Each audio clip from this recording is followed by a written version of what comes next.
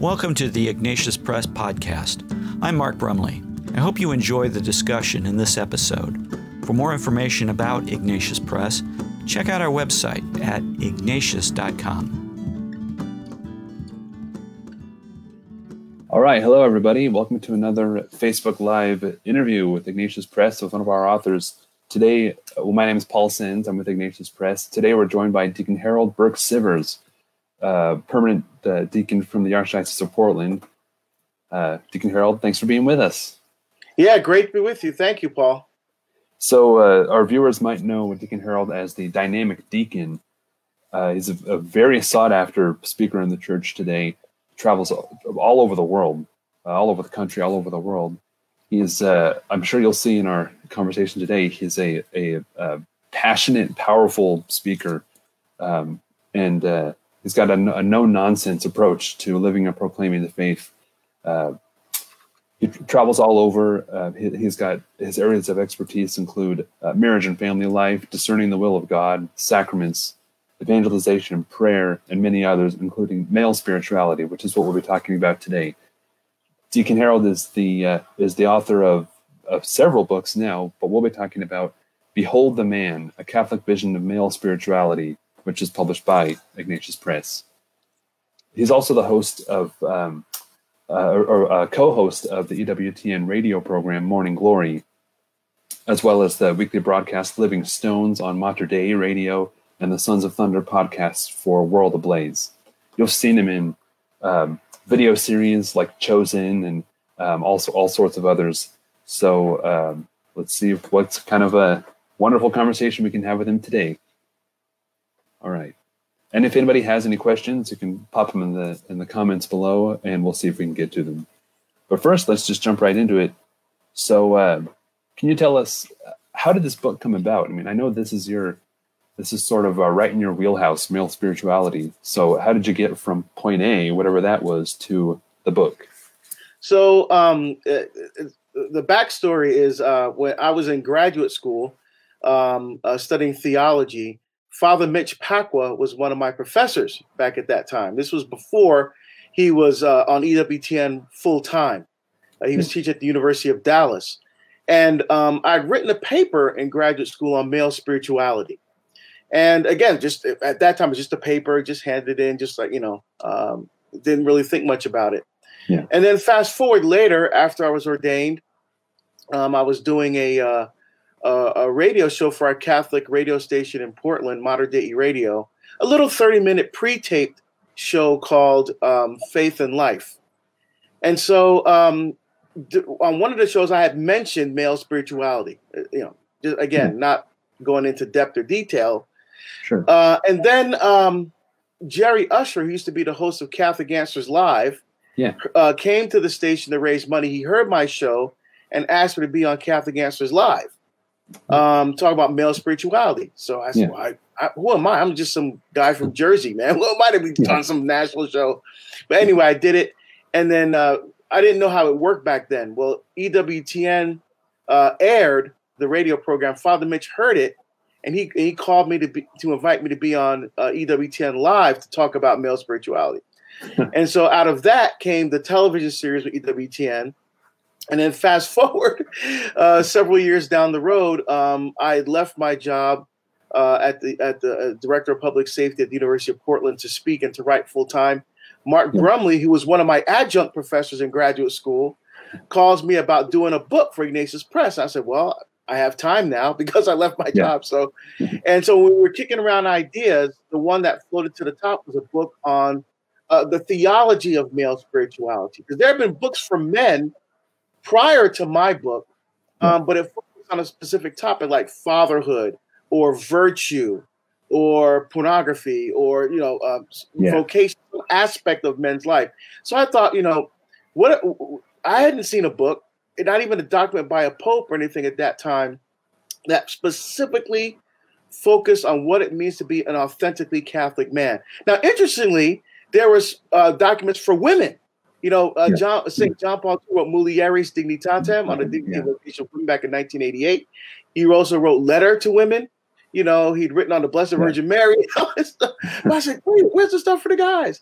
And so what I do is I took John. I was a huge, huge fan of John Paul II. That was my man. Right? So I decided to take his anthropology, his way of approaching humanity and human existence, and to apply his Christian anthropology to a male spirituality. And so that's kind of the hermeneutic or the interpretive key that underlines the book. You see that kind of theme woven through every chapter of the book like a piece of fabric. Is this underlying spirituality of manhood. And so I took the outline for the television series, which was about 50 pages, and turned it into a 300-page book. Yeah, that's great. And I remember, I think pretty shortly after John Paul II died, that you wrote something called Johannes Paulus Magnus. Yes, because he was just such an influence on you. I'm curious. I didn't mention in your biography introduction, but you spent some time with the Benedictines in New Jersey. You went to high school, right? And they ran the high school, and then you spent some time with them there. Do you think that time formed your sense of male spirituality and the theology of it? Yeah, without a doubt. I mean, I grew up, we're immigrants to this country from Barbados. When we came to this country, my father did not come with us. It wasn't until a year or so later that my father joined our family here in the United States from Barbados. Yeah. And so, my father basically loved three things. I talk about in the book. He loved womenizing, alcohol, and cigarettes.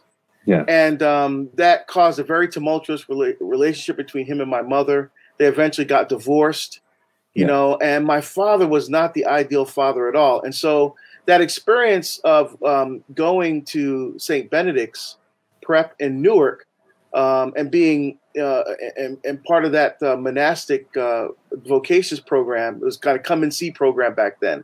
Yeah. And I always felt that ever since I was 13 or so, that I might have a vocation, which I thought was to the priesthood.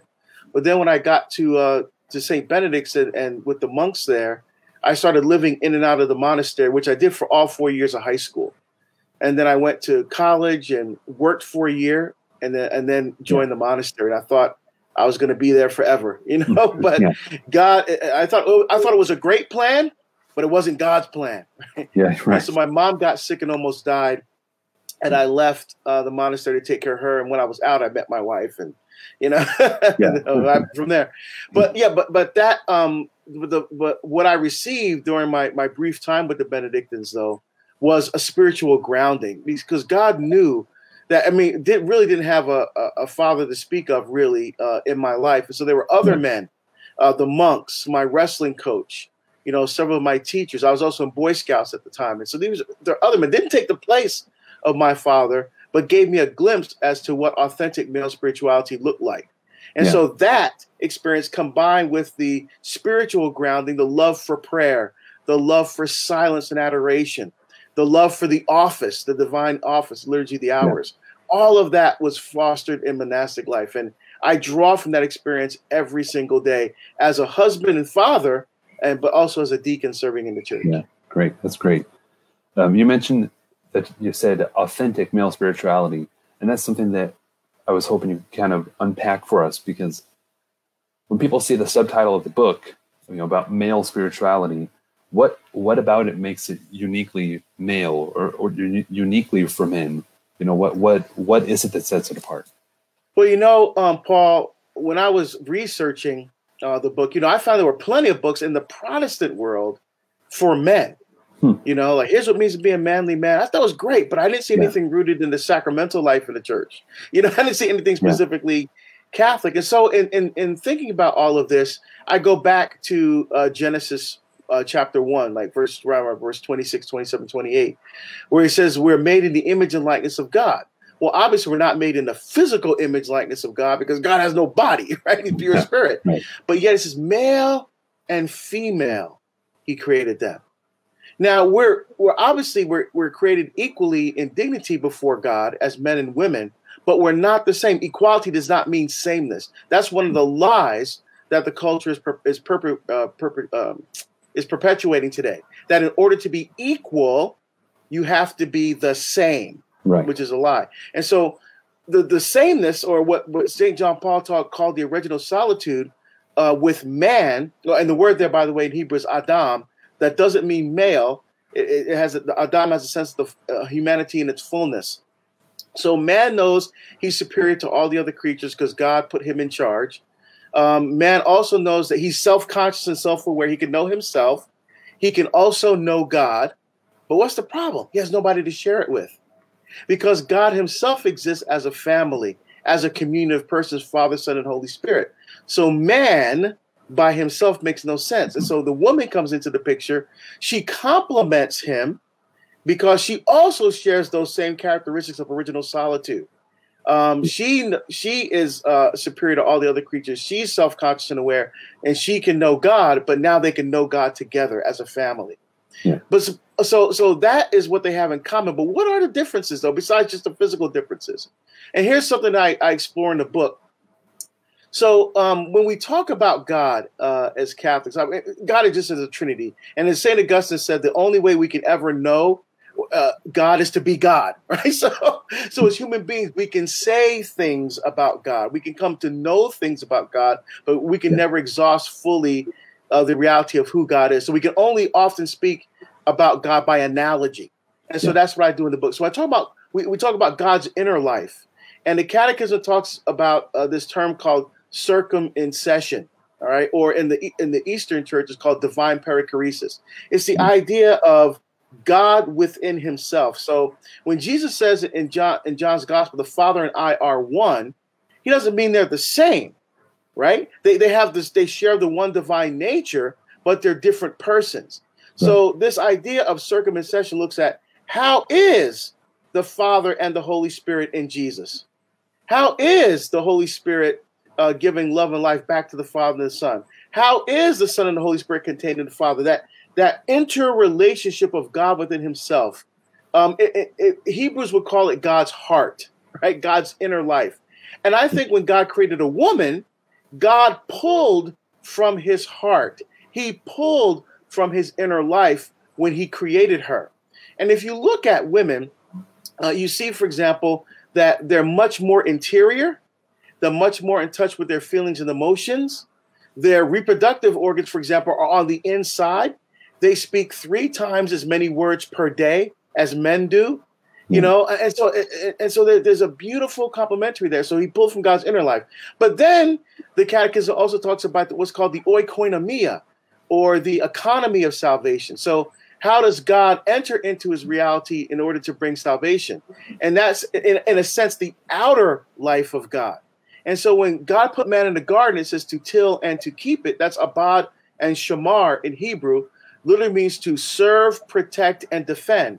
So he was giving man his mission, his calling, his vocation to serve, protect, and defend everything that's being entrusted to him. So we have the beautiful outer life of God represented by the male, and then the beautiful inner life of God represented by the female. That again, that complement each other and that support each other, but they're not the same.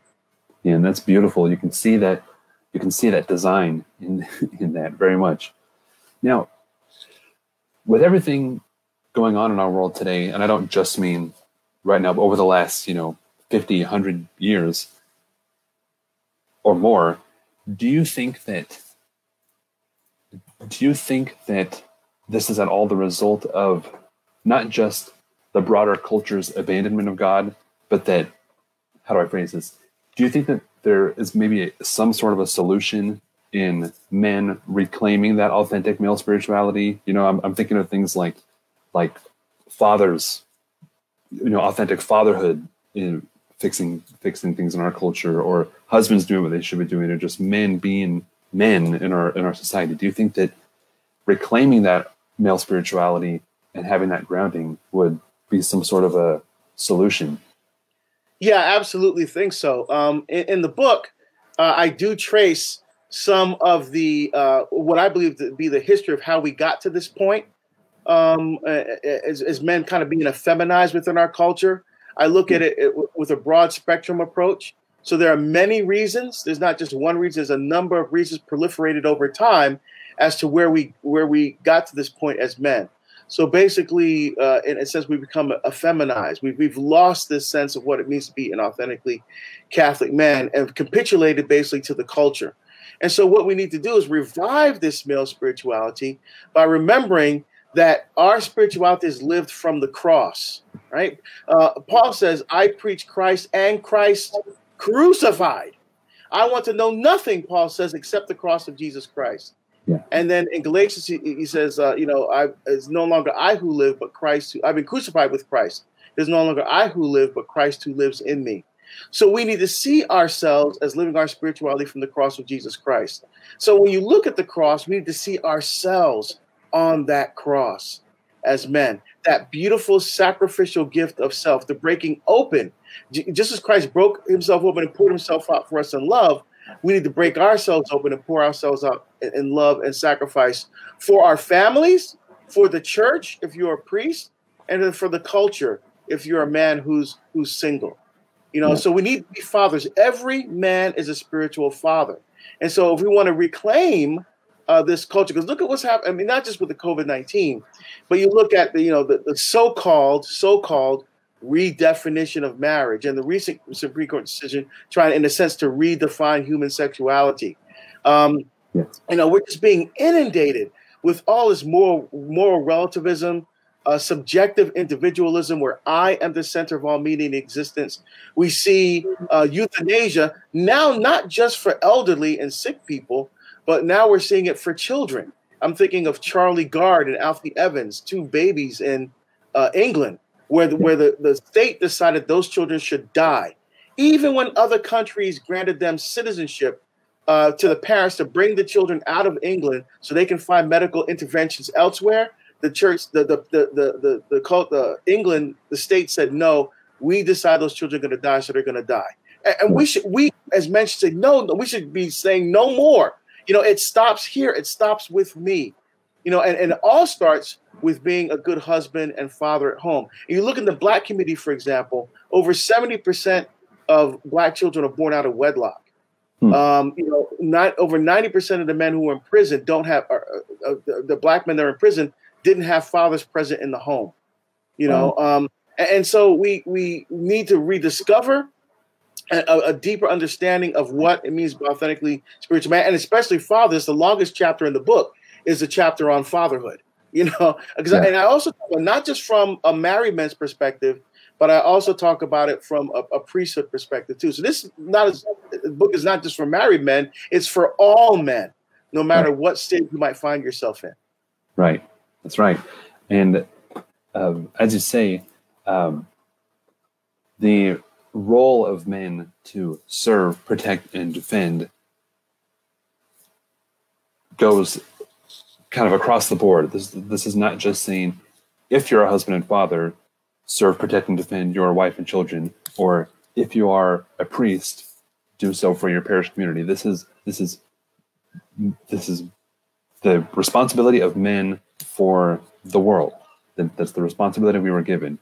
I'm reminded of a quote from John Paul II, where he said, I'll have to paraphrase it here, but something to the effect of, God has given as the responsibility of every man upholding the dignity of every woman. As one example, that's part of it. And going off of that, the chapter in the book about the theology of the body seems particularly relevant to today's culture in so many ways. The family and authentic expressions of sexuality as God intended are under attack. Well, you can talked about that a minute ago. So in that context, in what ways can reclaiming authentic male spirituality and frankly teaching it to men combat a lot of these evils that we face of pornography, sex trafficking, abortion, the redefinition of marriage and everything? What role can men play in that if they've got this grounding in male spirituality? Well, one thing about men is that we're very physical, right? We're very bodily kinds of creatures, and so we respond much differently than women to external stimuli. So when we see images of women that are beautiful, that does something to us as men, And so what Satan has done. See, look, pleasure is not a bad thing. The church is not down on things that are pleasurable at all. Why? Because at a very base, at a very ephemeral level, pleasure is supposed to raise our minds and our hearts to God. So when we see something pleasurable, like a beautiful sunset, or we eat something pleasurable, like a great steak or something like that, ultimately that pleasure that we experience is supposed to be directed to our ultimate end, our ultimate purpose, which is life with God forever. Right? And so there are many ways that God gives us to get us there. And pleasure is just one thing at a very base level. But here's what's happened. Pleasure is a means to an ultimate end. What Satan has done, he's taken pleasure out of its proper context of being a means to an end, and he's held it up in the culture. He says now pleasure is an end in itself. Pleasure is now your God. And so now we worship at the altar of pleasure. So that's so pornography, which is misdirected, human trafficking, all of these things that are all interrelated. It's a very distorted and warped sense of who we are. Paul says in 1 Corinthians chapter 6, verse 9, our bodies are temples of the Holy Spirit that we have within us from God. In Genesis 2, 8, it says God breathed into his nostrils the breath of life. Nishmak Ruach Chaim in Hebrew, which is beautiful phrasing for God literally taking the breath of his divine life and pouring that life into us. So our bodies reflect our person. Our bodies show forth our relationship with God. But we've gotten so far away, there's a disconnect between the body and the everyday lived experience. And we've allowed this culture with this sensuality to kind of invade that space that belongs to God. And we've capitulated and gave ourselves over to the culture of pleasure. So what I try to do in this book is try to redirect men and reorient them back to a sacrificial love, a love that always looked at not what's best for the self, what's always best for the other. And once we get back to that proper understanding, then we can see women in their proper context as being beautiful gifts from God. That are not to be used and exploited for our benefit, but protected and defended so they can truly become the woman who God created and calls each one of them to be. And for example, when I was at the University of Portland, as you were there, Paul, because you were a student when I worked there. I went to, we got a call from a neighbor about a loud party complaint. So I went to the house with my officers. And we're kind of, separating our students from the people who lived in town. And a young lady ran up to me and said that her roommate was missing. She couldn't find a roommate. She's trying to call her. She came to the party with her. Now she can't find her. And so we're in the process of, okay, where do you live? That kind of thing. And then a young man at that walked over to me and said, oh, she's home. She's safe. I'm like, excuse me, how would you know that? And then he told me, he said he was standing there, drinking his beer, and he saw this woman, this young lady who was obviously very intoxicated, but he saw a guy walk over to her, talk to her for a few minutes, then he took her and she was stumbling with him into another room, and he closed the door. Now, this young man saw this, and he said to himself, that could be my sister. And so instead of standing there, like the rest of the men did nothing, he went into the room. He said to the young lady, excuse me, can I call you an Uber or a Lyft to get you a ride home? And the guy that was in the room with her said, what are you doing? And the guy said to him, I'm not talking to you. He turned his attention back to the young lady, said, can I get you home safe? She said, nodded yes. And so he showed me his phone. And sure enough, he showed me the Uber. It had the route, what time she was picked up, what time she was dropped off, the route. Wow. I was like, wow. And so I sent an officer to the house. And the reason why she didn't answer her phone was she opened the door, got in, plopped out on the couch, and passed out on the couch. So she was home safe, but she had just passed out. That's why she didn't answer. And I thought to myself, this guy gets it. Yeah. This guy gets it. He did not allow that again, the beautiful, that guy in the room with her represented the man of the culture. And the man who went in and got her a ride home safe, he represents everything I'm trying to accomplish in this book for men, right? To see women not as objects, but as creatures made in God's image and likeness that perfectly, in an earthly sense, complement our spirituality. Yeah, that's great. It kind of reminds me too of St. Augustine, the city of God and the city of man. You know, there's kind of the two paths. So let's move on now and talk about. We just got a few minutes left, but I want to talk about.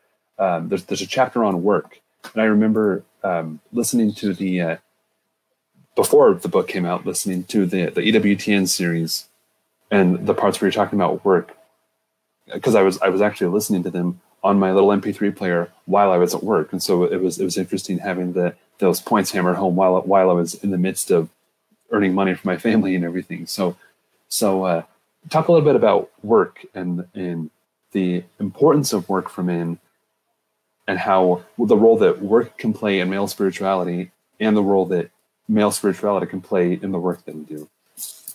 Well, the Second Vatican Council taught in Gaudium et Spes, work is for man, not man for work, right? And so this idea of work goes back to the garden. Now, before the fall, it wasn't like man wasn't given any work to do. He did have work to do. Remember, he was supposed to till and to keep the garden. He was given work to do. Yes. The problem is after the fall, that work now becomes it becomes difficult.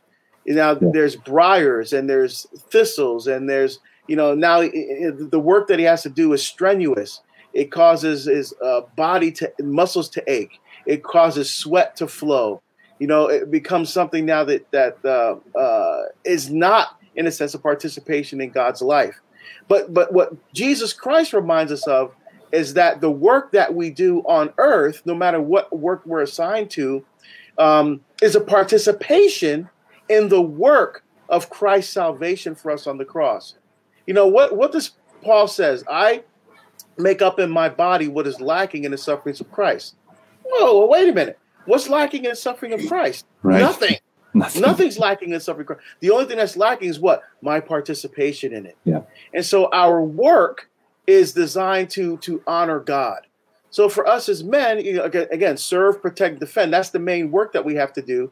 Again, whether you're an electrician, whether you're an author, whether you're a fireman, whether you're a priest, doesn't matter.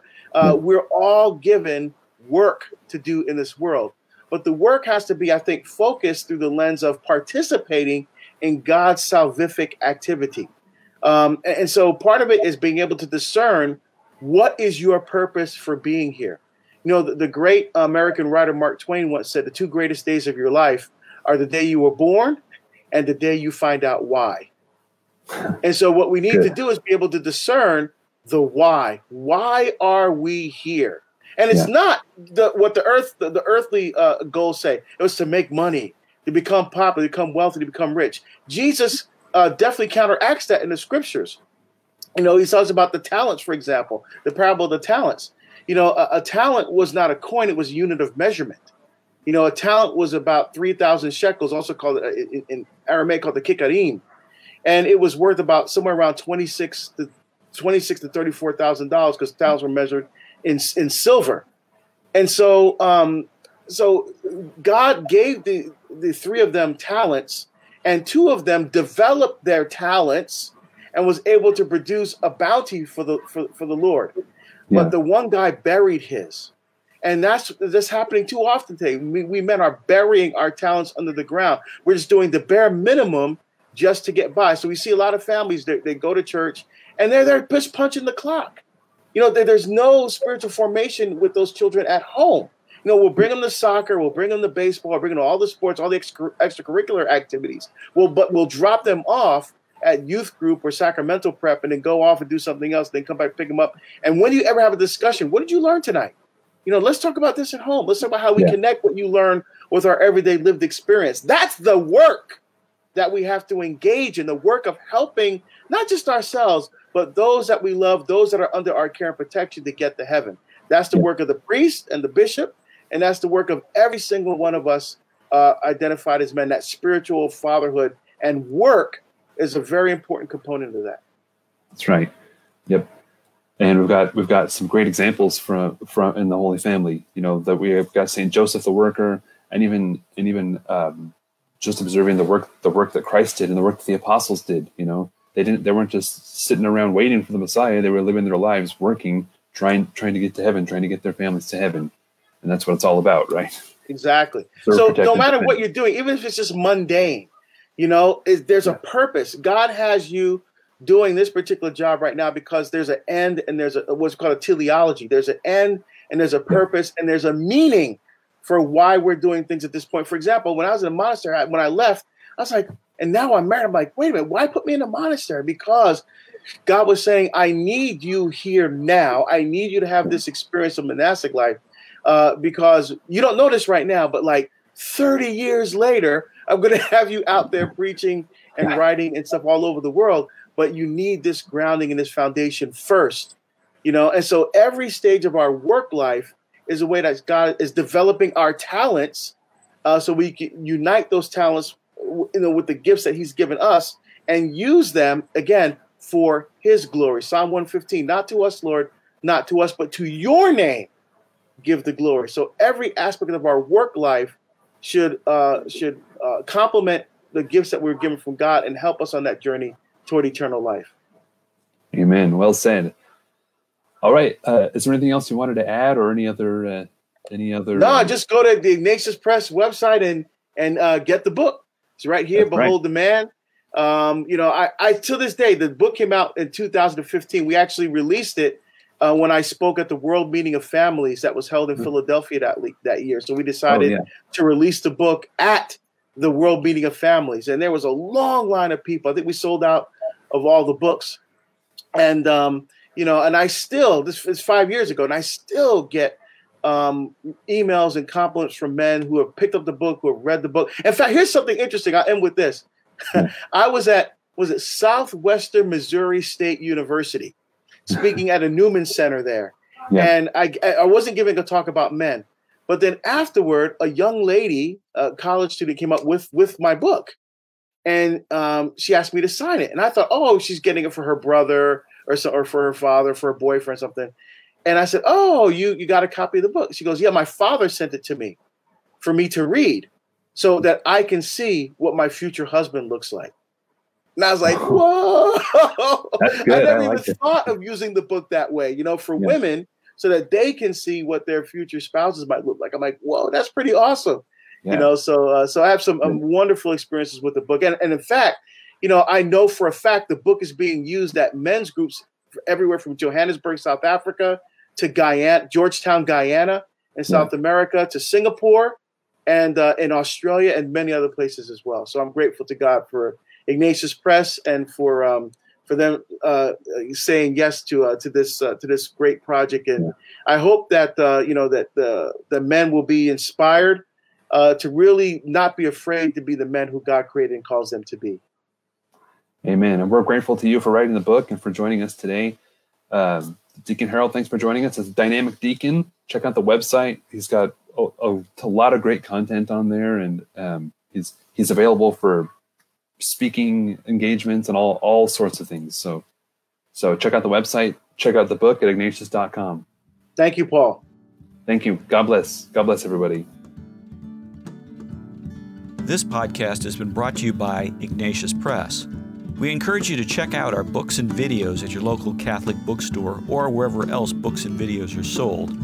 You can also sign up to receive special discounts on books and videos at ignatius.com. We hope you enjoyed this podcast. Please like the podcast on the website or app from which you listen to it, and please tell your friends about it. I'm Mark Brumley, and on behalf of everyone at Ignatius Press, thanks for listening.